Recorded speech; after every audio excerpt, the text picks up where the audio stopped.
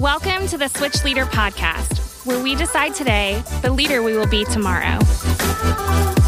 Hey friends, welcome back to the Switch Leader Podcast. My name's Josh Baldwin. I'm here with your favorite, well, for some of you he's not your favorite. It's really hard to tell at times, but my friend, James Meehan. James, how you doing, man? Wow, what a gift. Wasn't that an intro? If that wasn't a great intro. No, it was a really great intro because I was worried at first that you were going to lie right off the bat because obviously I'm not everybody's favorite because most people's favorite is probably you, the Josh Baldwin. Yeah, that would make...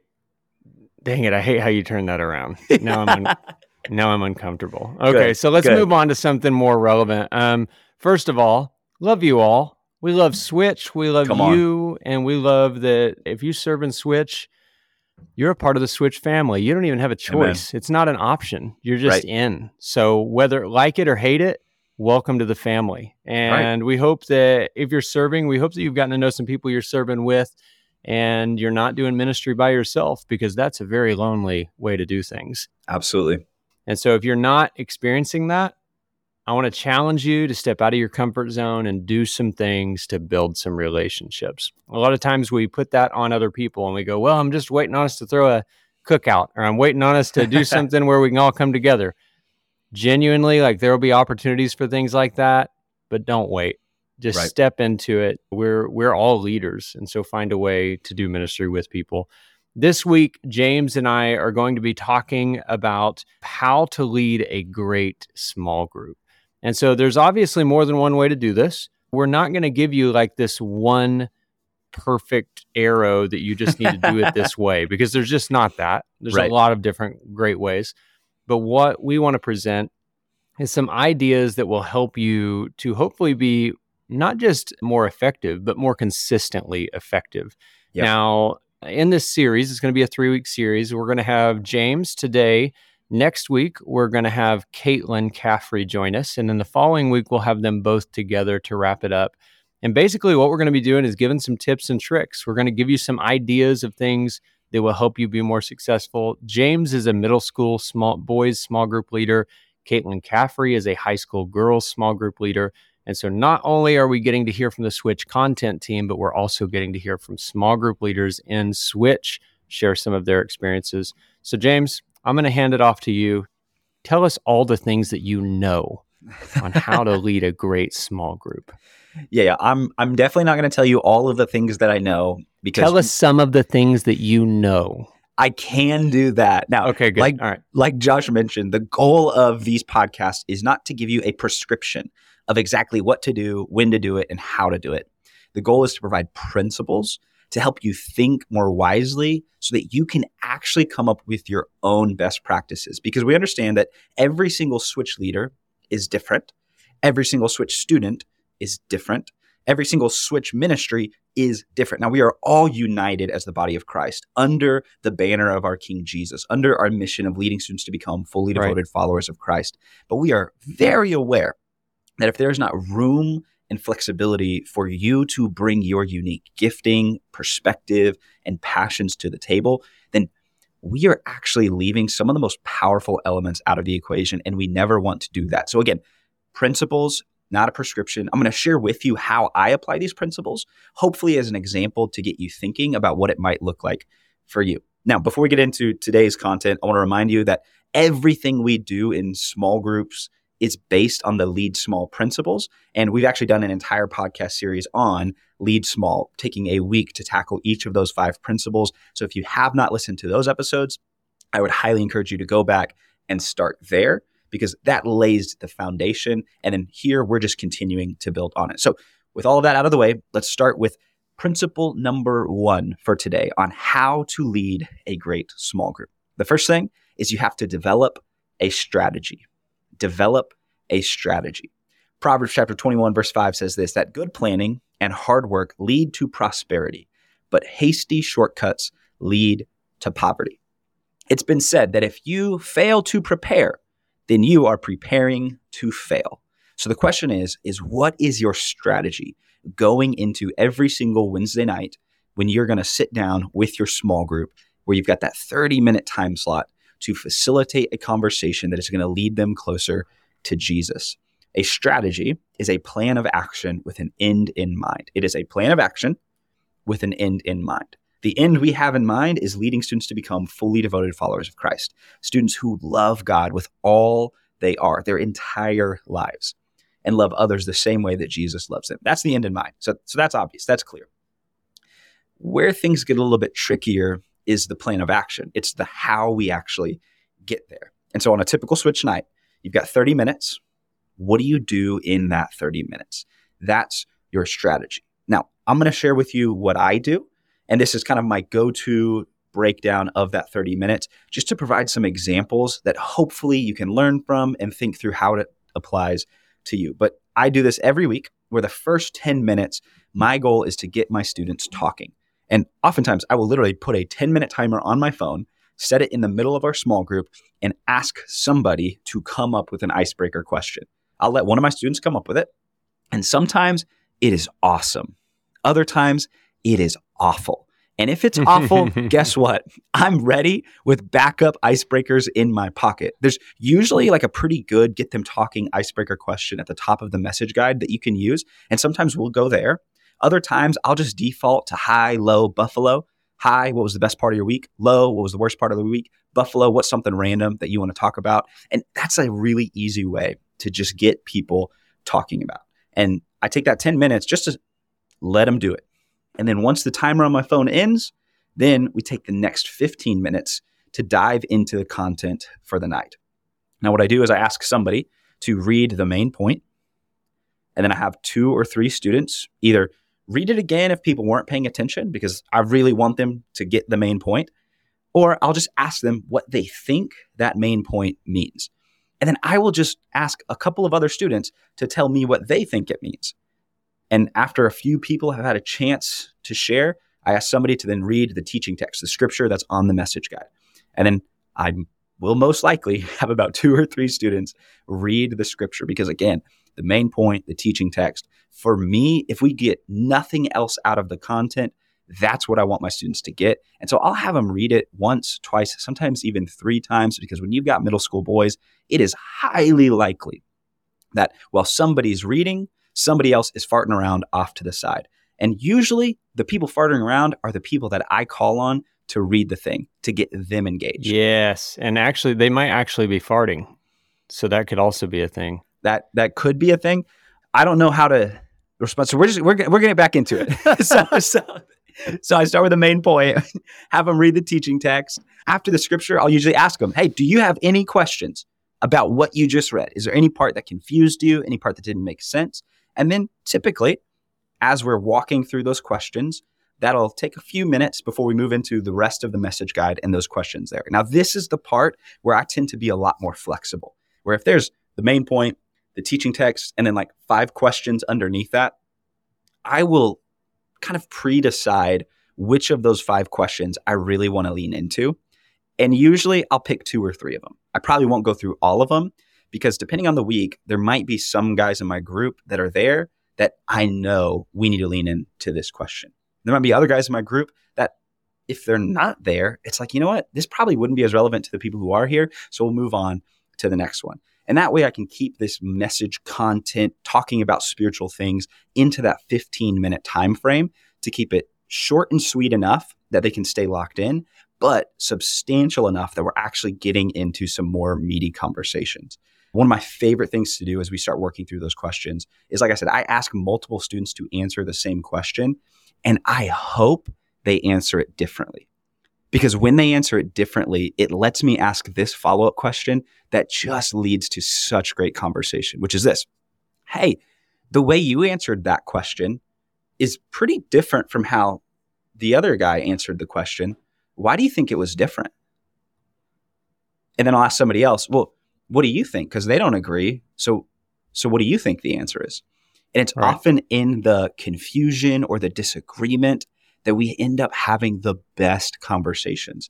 At the time of this recording, recently, we just had our Switch Easter Part 2 experience. And in the teaching text for this week, it's John 1 through 5 that begins with, in the beginning was the Word. The Word was with God and the Word was God. And we spent, I kid you not, like 10 minutes of locked in conversation just trying to decide who the Word is. Because there were some of my students that are like, oh, it's obviously Jesus. And I'm like, okay, cool. Why do you think that? And they couldn't give me a reason. So I'm like, well, are you sure you're right? Because it sounds like you don't actually know. You're just saying that because maybe you heard it somewhere. And somebody else was like, well, words are just words. It's what God speaks. And so, in the beginning, God said, let there be light. So that's what the word is. It's the actual literal words of God. Somebody else was like, well, no, it's God, because it says in the beginning was the word was with God, and the word was God. So it's God. And so I kid you not, this little debate with my 7th grade boys took up the majority of our message content time on this night. And it was some really fruitful discussion that by the end of it, our students were able to see, oh, okay, this is all kind of communicating the same idea. That yes, in the beginning was the word, God speaking the universe into existence. But the word is also Jesus, who is the Son of God, one part of the Trinity. And so it led to some really great conversation because we just leaned in to the disagreement and some of the confusion. So then that's kind of the second portion. I take the first 10 minutes, just get them talking. The second portion of the night, the next 15 minutes is really focused on, let's dive into the message. And then the last 5 minutes is where we wrap it up and pray it out. That's where I just ask people, hey, how can we be praying for you? What do you have coming up this week? What are you excited about? Or if it's something else coming up, like, hey, next week we've got Switch Fight Team of Trafficking, or we just started this Bible plan for this series. Let's make sure that we're all subscribed to it so that we can be going through it together. I make sure that I set aside that last 5 minutes to take care of whatever prayer requests and logistics need to be handled before the night is done. And this is my go-to strategy. Now, it doesn't always work out perfectly, and we'll get to that next, but when you go into the night with a plan of action, with an end in mind, that's what a strategy is. I'm telling you, you are setting yourself and your students up for success. Yeah, I think sometimes we can get really comfortable with things that we do all the time. So like if you lead a small group, you lead a small group every week. And when we get really comfortable, sometimes we actually can get too comfortable. And then we stop planning and we don't actually have we don't have the end in mind. So for us, we're going, if we're so comfortable, we might find ourselves going, hey, we're just going to sit down and have a conversation. And while there's some truth to that, and in a small group, it should feel like a conversation. And there should be a part of it where students really feel like, well, buffalo. They feel like we can just talk about anything.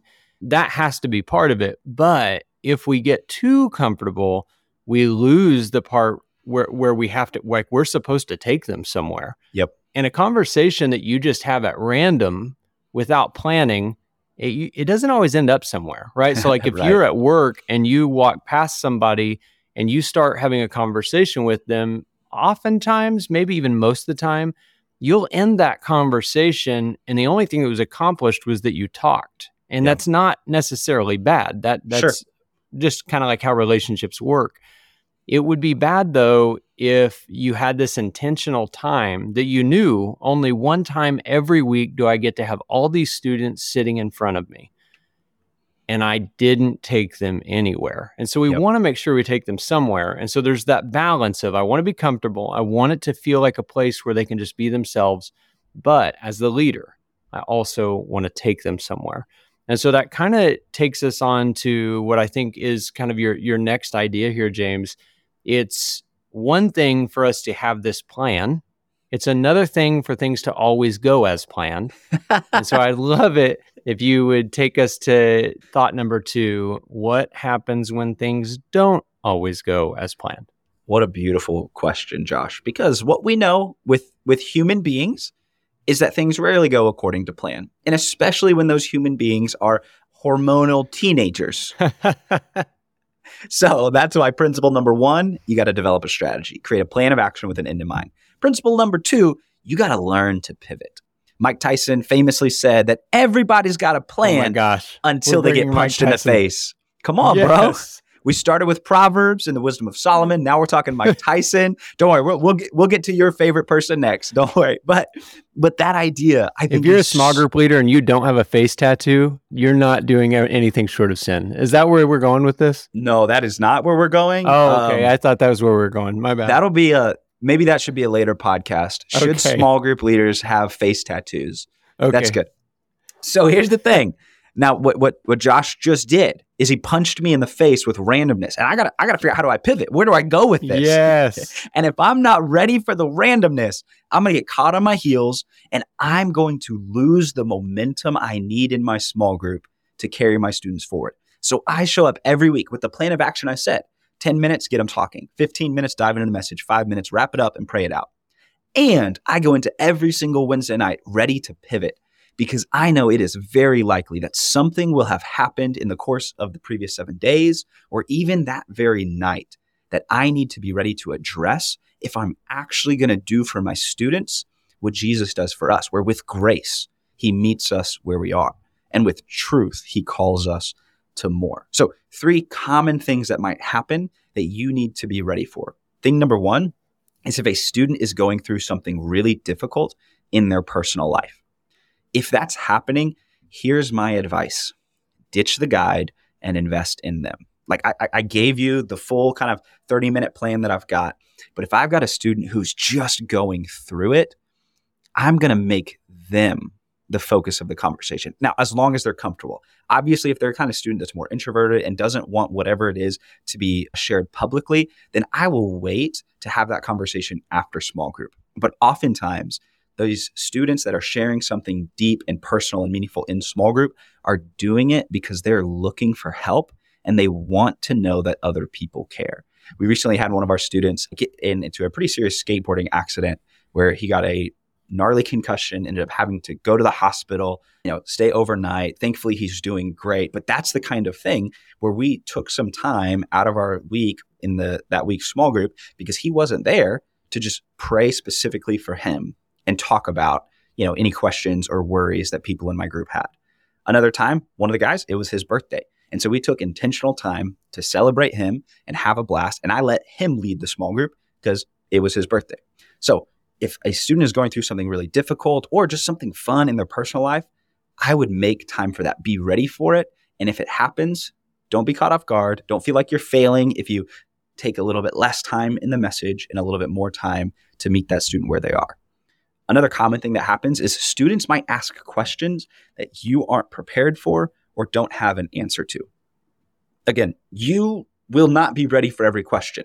I am not ready for every question, and this is my full-time job. I've been in student ministry for the last 9 years, and there are still times where I'm like, that's a great question. I've never thought about that. So when that happens, here is my encouragement to you. 4 words. You say, I don't know, but. I don't know, but that's a really great question. How about we do this? I'll take some time this week to think about it and do some research. You do it as well, and then next week we'll talk about what we learned. I don't know, but man, my friend so-and-so is really, really knowledgeable on this subject. So let's see if they're available after small group and let's go ask them what they think. I don't know, but I do know that I've seen God be faithful in my life time and time again. And because of that, even when it comes to difficult questions that I don't know how to answer or explain, I'm still choosing to trust that God has a plan behind it all. And it might be weird, it might be confusing, but I trust that he's good. Because you're going to be presented with questions you're not prepared for and don't have answers to.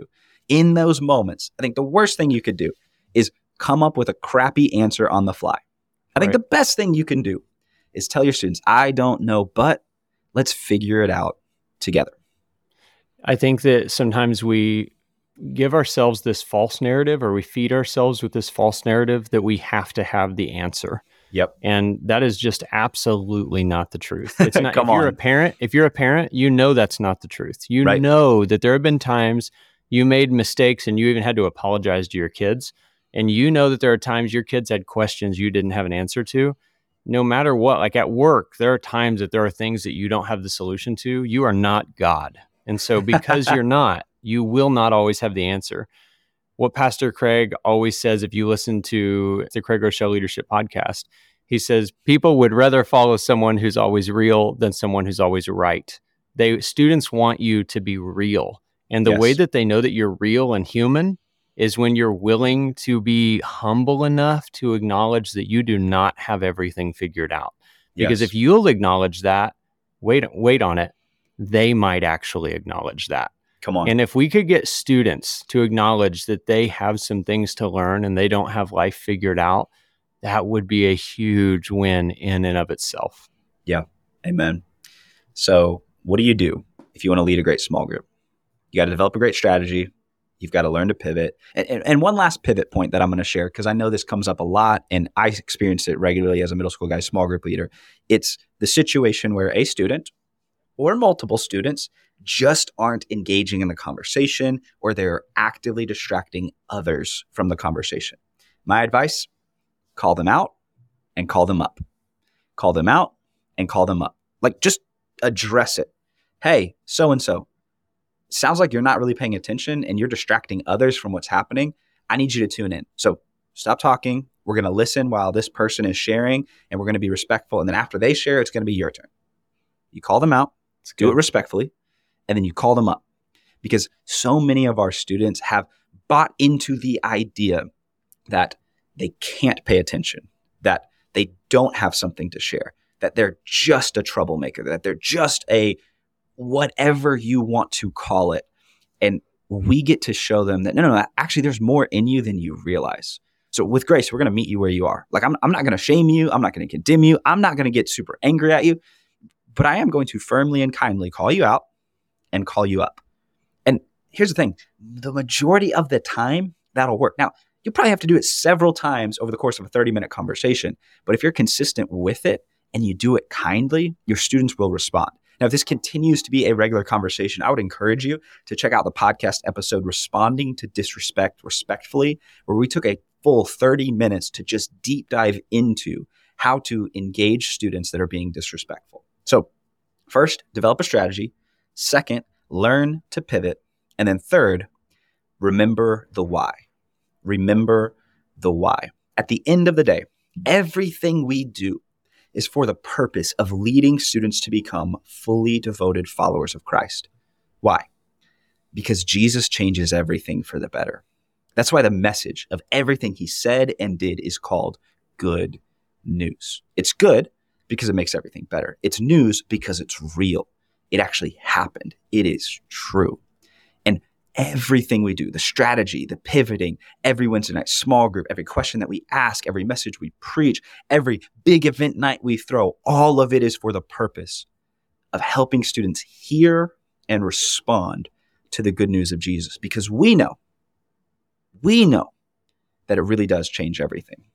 I hope that as you listen to this episode, you walked away with something that you feel like you can grab a hold of, something that you feel like you can apply to your own group. Maybe it's something that you can apply even outside of your group in conversations, intentionality that you have in your relationships. I hope that you each have something tangible that you go, man, that would actually be really, really valuable in my group. This is an issue I've been having, and I see how this could help me resolve that problem. Wherever you are, no matter what your group looks like, whether your group is full of students that engage and seem to want to dive deep and want more, or whether your group is full of students who are just still in a really immature season of life and they don't want to talk about anything except for farting around, like James was saying earlier, regardless of where they are, I hope that you'll remember that what you're doing is making a difference. Come on. Even in the times where you feel like it's not, I promise you that it's making a difference. Even when you feel like students didn't hear a word you said, when you feel like, man, I've been leading them in a direction and they are not applying what they're learning, I promise you that seeds are being planted and you're making a difference. So please continue to show up, continue to have a plan, but continue to know why you did this. Know that God is capable of using anyone, but he chose to use you. So for everybody listening, we love you all so much. We are so grateful that you listen to this podcast every week, because if you're listening, it means that this matters to you and it means that you want to be better. So thank you for your investment in our youth ministry. Thank you for investing not just your Wednesday nights, but your life, your time, your energy, sometimes your money into making sure that we are reaching more students for Jesus. And as we say every week, thank you for listening to the Switch Leader podcast, where we decide today the leader we will be tomorrow.